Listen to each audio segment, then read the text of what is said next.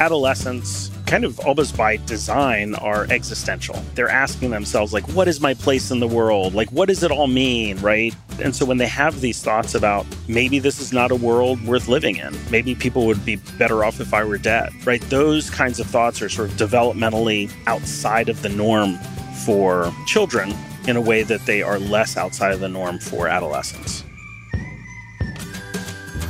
Welcome to the Beautifully Complex podcast, where I share insights and strategies on parenting neurodivergent kids straight from the trenches. I'm your host, Penny Williams. I'm a parenting coach, author, and mindset mama, honored to guide you on the journey of raising your atypical kid. Let's get started. Welcome back to the Beautifully Complex podcast. I am thrilled to have Jonathan Singer here with me, who is a social worker and an expert in suicide, among other things. And we're going to talk about suicide. It's a really hard topic to talk about. It's a really hard topic to listen to people talk about and to think about, but it is so imperative now that we all have it on our radar and we are all doing what we can to help with the crisis that we're really facing in this area. So I welcome you back. I know you've been on summits. I think you've been on the podcast at least once before. Always a pleasure to talk with you. But I want to start just by having you introduce yourself. Let everybody know who you are and what you do. Yeah, thanks, Penny. Real honor to be back and talking with your folks. So I'm Jonathan Singer. I'm a professor of social work at Loyola University Chicago, past president of the American Association of Suicidology. I'm the co-author of the book Suicide in Schools. At the end of 2023, we should have the second edition coming out of that. I'm also really interested in the intersection of technology and social work practice and education, and that includes the role of cyberbullying and suicide, right, as those things have a connection. And so I co-lead the Social Work Grand Challenge, Harness Technology for Social Good. Wow. Lots of things. You're doing lots of things, Lots of good in the world. Yeah, as well as the podcast. I forgot to mention the social work podcast. So, yeah. Yeah. Let's start our conversation, I think, with some statistics, because I reached out to you to be on the podcast at this moment in time after a public figure had taken his life by suicide, and I was completely shocked and knocked off of my access because it was someone who I have watched and has brought me great joy. And I have watched him and said, he has such a light in the world. He brings so much happiness. He's such a kind, amazing, joyful person. And it was a facade, and it really just, it threw me for a loop for a few days, honestly. And I don't usually get into celebrity stuff and all this, but it was someone who really had brought me joy before. And I found it so sad that he felt like he needed to hide what was really going on from the world. And so I wanted to, again, talk about this topic and what we can be doing. And first, I think we have to talk about the fact that it's a crisis. The numbers just keep going up and up, right? Yeah, so if we look at the most recent stats from the Centers for Disease Control, and the most recent final stats that we have are actually from 2021, which is a long time ago. It feels like it. And so, one of the issues is we don't have real-time stats for suicide or even for youth for suicide ideation or attempt. That makes it really difficult to respond in real time. So a lot of our programming, a lot of our planning is based on old data. But the old data that we have is that in 2021, the rates increased from 10.5 in 2020 to 11.3 per 100,000. And basically what that means is that if you have 100,000 kids ages 10 to 24, about 11 of them would have died by suicide in 2021. And I will say the majority of those kids are 20 to 24, right? So the number of suicide deaths increases in that age group. Now, just for some context, back in 2000, the suicide rate was 7 per 100,000. Wow. It went up, it went down, it went up, it went down. And then, we have this most recent stat. Now, most of us, thankfully, are not confronting the reality of losing a child to suicide. It's what we call low base rate behavior, Okay. which just means that, if there are 80 million folks under the age of 24 in the United States, about 6,000 of them die by suicide. And so each one of them is one too many. Mm-hmm. But when you look at 6,000 compared to 80 million, it's a relatively small number. Right. And so what we end up thinking about and sort of dealing with on a regular basis is kids who are having thoughts of suicide or attempting. And those numbers are much greater. So, for example, in the Youth Risk Behavior Survey, which is, again, through the Centers for Disease Control, among high school students in 2021, about 22% of high school students reported having at least one thought of killing themselves in the past year.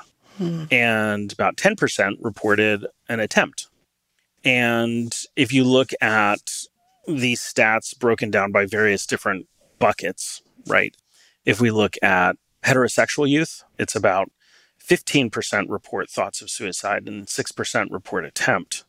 But if you look at LGBTQ youth, or rather, let me say LGBTQ youth, not including transgender or non-binary youth, because those stats aren't included in the Youth Risk Behavior Survey. The stats are about 45% of lesbian, gay, bisexual, questioning youth report thoughts of suicide, and about 22% report an attempt. So you have the same percentage of sexual minority youth reporting an attempt as you have the entire population of high school students in general reporting thoughts of suicide. Awful. And then when we look at, gender binary, males and females, it's about 30% of high school females reported thoughts of suicide in the past year, and about 13% reported an attempt, as opposed to 14% of males that reported thoughts of suicide, and about 7% reporting an attempt.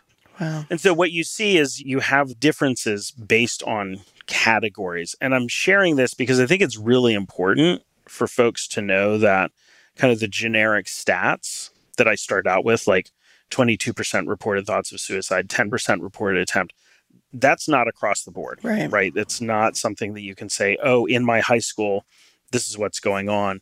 You have to look at who's in the high school. For example, with American Indian Alaska Native youth, it's actually 27% report thoughts of suicide and 16% report attempts, which is the highest percentage of any ethno-racial category.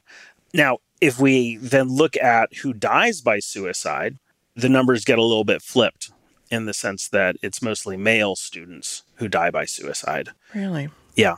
And so you have greater proportion of females who have thoughts of suicide and who attempt, but male students die by suicide about 3 to 4 times as frequently, in part because they use the most lethal means, which are firearms and suffocation. Wow. Which brings me to a really important point. There's been a lot of controversy and debate over the years about firearms. And I will just say that unequivocally, the research shows that youth who have access to firearms are significantly more likely to kill themselves than youth who do not. It's not a constitutional issue. It's not about Second Amendment. It's common sense. There's nothing in the Constitution about a well-armed militia will allow a kid to kill themselves. It's not an issue, right? Yep. If you are concerned about your kid's safety, remove the guns. Yeah. That is the number one thing that I would say to any parent who has concerns about their child's well-being. I'm glad you said that. I'm glad you brought it up. I want to talk for a second about the younger kids and that population, because I remember looking at statistics maybe a year or so ago and seeing that what I would consider very young kids to be thinking about or attempting or dying by suicide, the numbers are there. I would have never thought like any child younger than high school. Mm-hmm. And I was shocked to see that. Yeah. Now, again, this is one of these areas where we don't have good data. Right. Most of the data that we're seeing in the news is coming from emergency departments, right? So there'll be reports of how many kids came in for a suicide risk assessment based on suicidal ideation or possibly an attempt. And then they keep track of ages, which again is not to diss those stats. They're really important. But for example, there is no equivalent of the Youth Risk Behavior Survey for elementary schools. So we don't have a national database for that. But what we do know is that in any given year, there are about 50 kids in the United States under the age of 10 that die by suicide, or 10 and under that die by suicide. And the majority of those are Black youth. And so, again, this is one of the ways in which data are flipped, right? Our sort of stereotype of kids who die by suicide is white, male. Right. Although these days, because of the news reports, maybe it's white and female. But when you're looking at children, it tends to be Black male youth.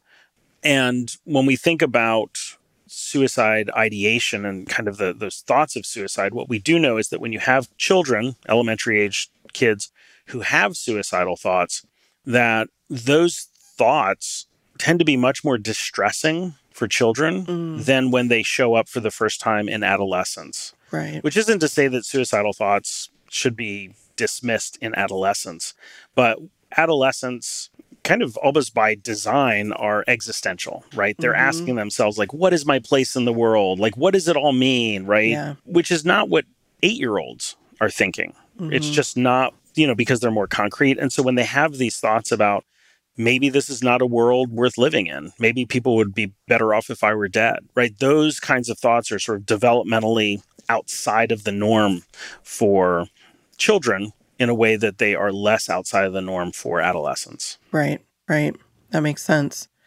Can we talk a little bit about what's going on? Why are our rates increasing so much? And so maybe not steadily. I want to say steadily, but maybe it's not really. And maybe it's because we are on information overload now. We have the news right away. We hear about everything, right? And so maybe we're hearing it a little bit more. But I think also it just is more. There's more of this going on, right? Yeah. And, what's true is that the death rates have gone up. So that is true. Like, that is a fact. It's also true that suicide deaths amongst youth 10 to 24 have been going up for a long time. And then they actually plateaued for about 3 years. And then there was a slight increase in 2020, and then this increase again in 2021. And I think that there was a pandemic effect. Surely. Right? And so it's unclear to what extent the pandemic influenced suicide deaths. We know historically that when there are disasters or catastrophes, that suicide deaths decrease in the early part of the disaster or catastrophe. This is true for the Great Depression, even though obviously there were lots of very highly publicized bankers jumping off Wall Street on October 29th kind of thing. But so Hurricane Katrina, 9/11, other disasters, including the pandemic. Like, if you look at the number of youth suicide deaths in the first 3 months of the pandemic, so March, April, May, June, they actually dropped to historic lows. I would never have thought that. I know. It's a shocking thing, right? So, yeah. so historically, there's kind of this bimodal distribution where you have these, it's like a 2-hump camel, right? So in the spring, there's an increase. It goes up until April, and then it goes down again. And the summer months are pretty low. And then it goes back up again, peaking in October. And then it goes back down again to December. And what we saw in the pandemic was that it just kept going down in the spring. There was no April peak. In fact, May, there were fewer suicide deaths amongst youth than there were in June and July. When kids started going back hybrid or full-time in person, the number of suicide deaths went back up again. Now, there are lots of reasons that we can think about this, right? I mean, with the pandemic, in those first few months, everybody was like sort of fighting the same invisible demon, right? Like, we literally had no idea why so many people were dying. Yes, we called it COVID, but like, we didn't know, like, was it on our counters? Right. Do we have to wash off our food? Like, we didn't even know how it was transmitted. And so there was this sense of like, we're all in the same storm, we're all fighting the same thing. But after a while, for some kids, the sense of isolation, the loss of milestone events, right? Graduations, proms, first kiss, being able to go to college and kind of experience that or get a job, right? All of these things kind of caught up with us. Now, if we step back from the pandemic itself, there's some pretty strong data that there's a correlation between the rise of social media and sort of increased mental unwellness in youth, particularly with girls. Yeah. That doesn't translate as kind of cleanly into suicide. So, and I want to make this very clear, right? So there's a lot of data in the news. There's a lot of stuff in the news about the role of social media and sort of this emotional crisis with youth. Right. But the data are not as clear when it comes to suicide risk. And so you can have kids that are anxious and depressed and traumatized, and they don't kill themselves. Right. Right. Right. So you can't say that the more kids are anxious or depressed or traumatized, the more that they're going to die by suicide. There's more to it than that. Right. Interesting. As you were talking about that, I was kind of thinking social nuance and difficulty for kids who struggle with social interaction, not having that for a while put them at ease, probably, and they weren't struggling with going to school and being picked on or feeling like they didn't fit or, having to give a presentation in front of the class or whatever it is that stresses kids out socially. As someone with social anxiety myself, that's where my mind goes. Like, Yeah. but then when we get back into the world, now we've been out of practice. And so if social was hard for you, it's like doubly hard after the pandemic, it feels like, for a lot of us to get back in the swing of that. Yeah. Well, and I think that, to your point, I heard from a lot of parents of kids who had struggled in classroom, maybe behavioral issues, peer issues, that the first part of the pandemic was great. Yeah. Because oftentimes there was some sort of relationship between social dis-ease and computer use, right? And I'm not saying that kids have behavioral issues because of computers, but playing video games or sort of being fascinated by programming and things like that, things that have traditionally been considered more sort of solitary. You had all these kids that, were sort of computer geeks, were suddenly like the people who knew how to use Zoom best. Right. And were the most responsive on camera and sort of were doing the best. But, the students that really relied on the social interaction, that sort of the teacher's pet, all those sorts of things, found themselves struggling in those environments. And it's actually one of the things that I think that we missed the boat on coming out of the pandemic, is that instead of saying, oh, our school system is not set up to respond to students' needs equally, we just said, okay, pandemic's over, everybody back in the classroom. That's going to be what's best. Yep. And huge mistake, in my humble opinion. Yeah. We were so fortunate when my son was in high school that he was able to do part-time in person, and he did a couple of classes online at home. And that's what he needed. He couldn't manage that environment all day, every day.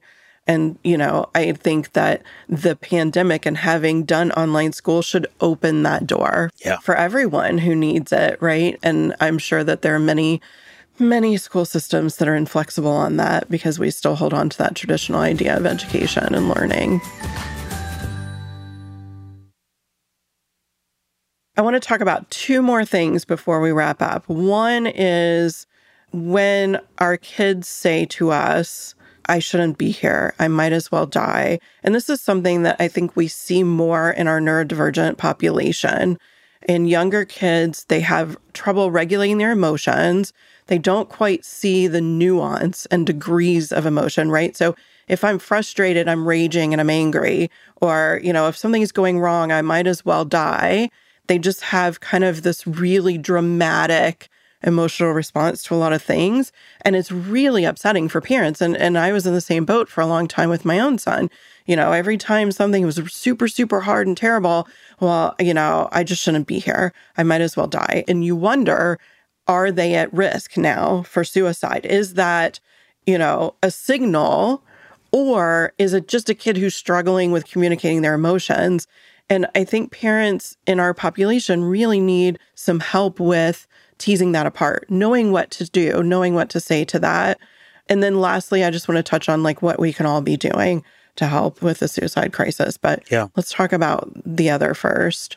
Yeah. So I think that, when we think about neurodivergence, there is this way in which the medical community, the medical, sort of the professional community, has established this kind of one way of being as the norm, right? The sort of the neurotypical. And we think about how resources and training for providers has followed that path. Right. Right. And, when we think about kids with autism, we actually have seen that there's research that when autistic kids have performed better on certain tests than average, it has been pointed out as examples of their problematic way of thinking, right? Like that's how far it has gone in sort of this kind of demand that everybody be one way or think one way. Right. And so one of the ways that that has translated into addressing suicide risk is to have people be trained providers in asking questions in ways that might not actually translate well with folks. So for example, I'll just give some examples. So like, instead of saying like, how are you feeling today?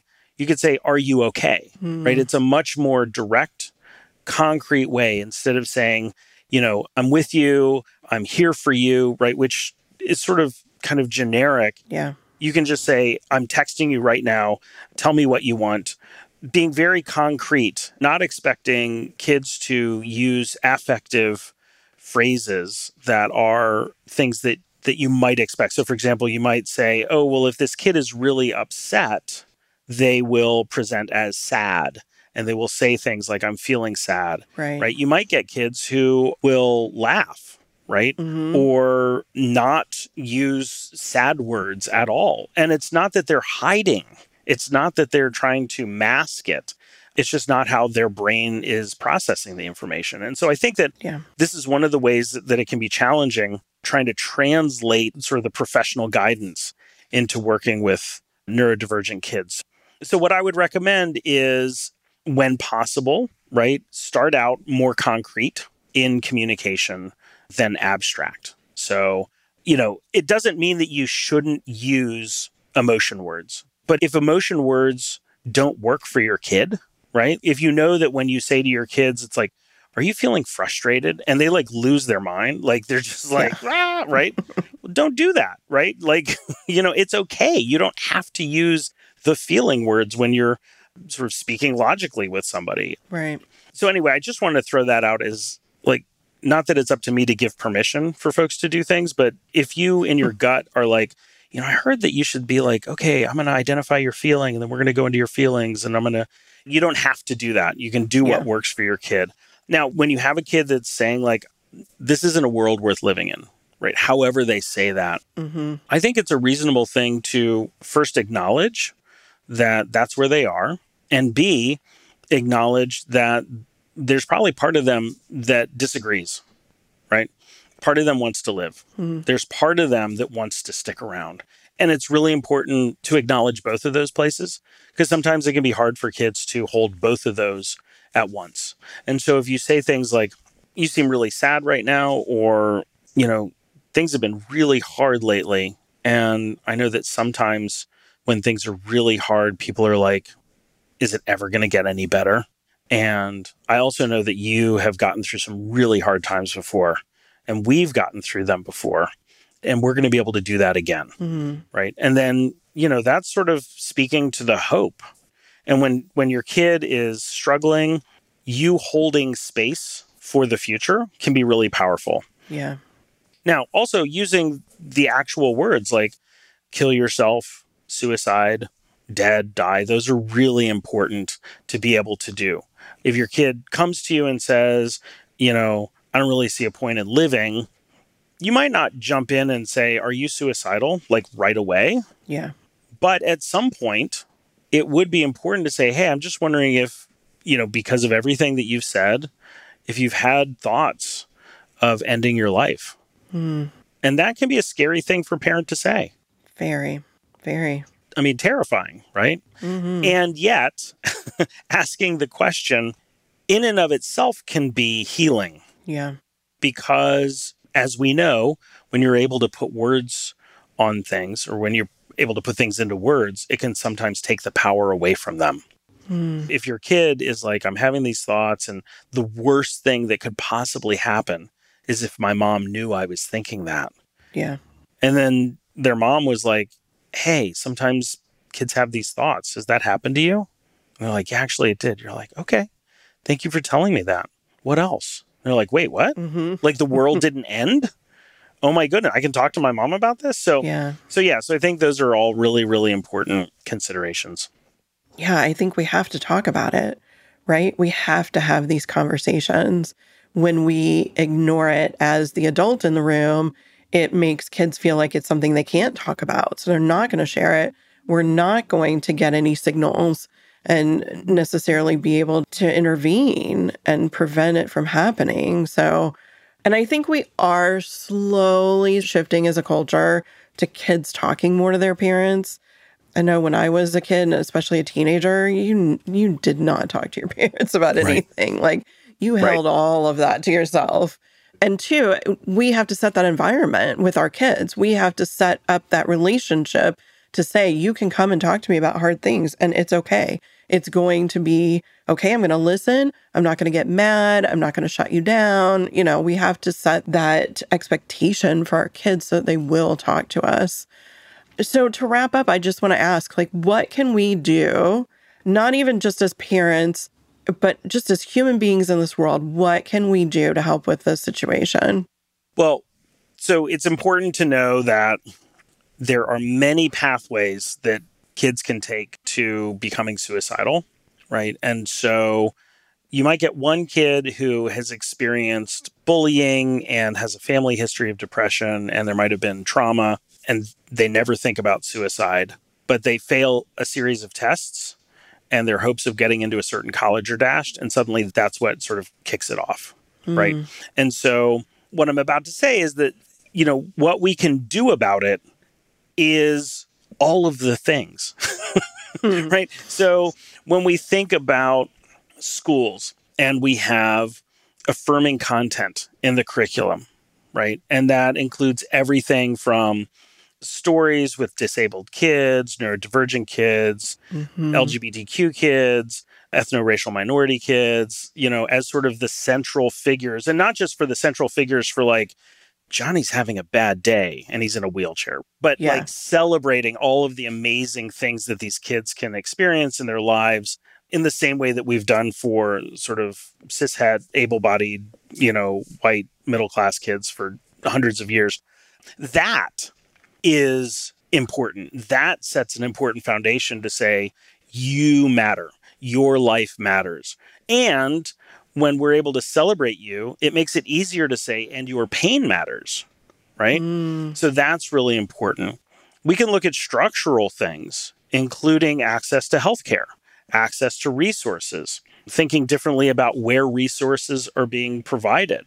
Right. If we're thinking about where kids are, you know, I was talking about higher suicide rates for American Indian and Alaska Native. We know that for Black youth, you know, childhood suicide is higher. So the question is like, where are these kids? Well, so maybe for Black youth, we're talking about suicide prevention in churches, right? So maybe for American Indian and Alaska Native youth, we're talking about making sure that we're having culturally responsive services, not just on reservations, but actually outside of reservations where the majority of American Indian and Alaska Native youth live, right? But having those be resources that can be accessed. And so all of these things can be useful in addressing suicide risk. I think there's some other things related to social media that can be helpful. So for example, when we talk about the role of social media and the way that algorithms are used to feed people content, we need to make sure that we are identifying algorithms that are feeding kids content that either promotes suicide, promotes lethal means, promotes messages that suggest that your life and the way you're living your life isn't particularly valued, right? And so I think that's an important piece to play as well, and something that we absolutely can and should be doing. Yeah. And just checking on each other, right? Well, yes, and checking on each other. Caring about each other. I mean, I struggle with the feeling, at least, of the lack of empathy or the decline of empathy in our culture. And, you know, people need to feel like they fit somewhere. Yeah. When they don't feel like they fit somewhere, their world falls apart. It is a human need to have connection and fit. And we have to be just checking in on people sometimes and making sure that they have that in their life or being that for someone. I think is so important. Yeah. I love the idea of the inclusivity too. And I think that sort of dovetails into that. And we're starting to get there, but we're moving so slow, like so very slow. And I want us to move so much faster in that direction. In some states, we're moving away, right? Every time you have legislation that's passed that says we're not going to have books about this, or we're not going to be able to talk about this, like that is moving in the wrong direction. The legislations that invisibilize groups of kids, particularly trans youth, literally will kill those kids. This is not an opinion. This is a fact, right? We know this is true. We know that in the 90s, when you had states that recognized what we used to call same-sex marriage before it was the law of the land, before the Supreme Court ruling, that kids in those states that were LGBTQ had lower suicide rates than LGBTQ youth in states that did not recognize same-sex marriage, right? So we know that there is a function of legislation. So many things. Yes, I agree. We're on the same page, I'm sure. Well, thank you. This, of course, it's a difficult thing to talk about, and you always bring some peace to the conversation somehow, and just really opening the door for us to understand it and to be okay with talking about it. And I really appreciate that so much. And I appreciate all the time that you've given just to my audiences over the years and trying to help parents and kids and teachers and everyone out there to feel better so that we can, help this population who considers or attempts. I would love to see those rates go down. Of course, all of us would, right? Yeah. Obviously. For everyone listening, I want to make sure that you know how to connect with Jonathan and also have the resources that we've mentioned as we've had this discussion. And that's all at the show notes at parentingadhdandautism.com/221 for episode 221. And with that, we'll end, and I'll see everybody next time. Take good care. Thanks so much. Thanks for joining me on the Beautifully Complex podcast. If you enjoyed this episode, please subscribe and share. And don't forget to check out my online courses and parent coaching at parentingadhdandautism.com and at thebehaviorrevolution.com.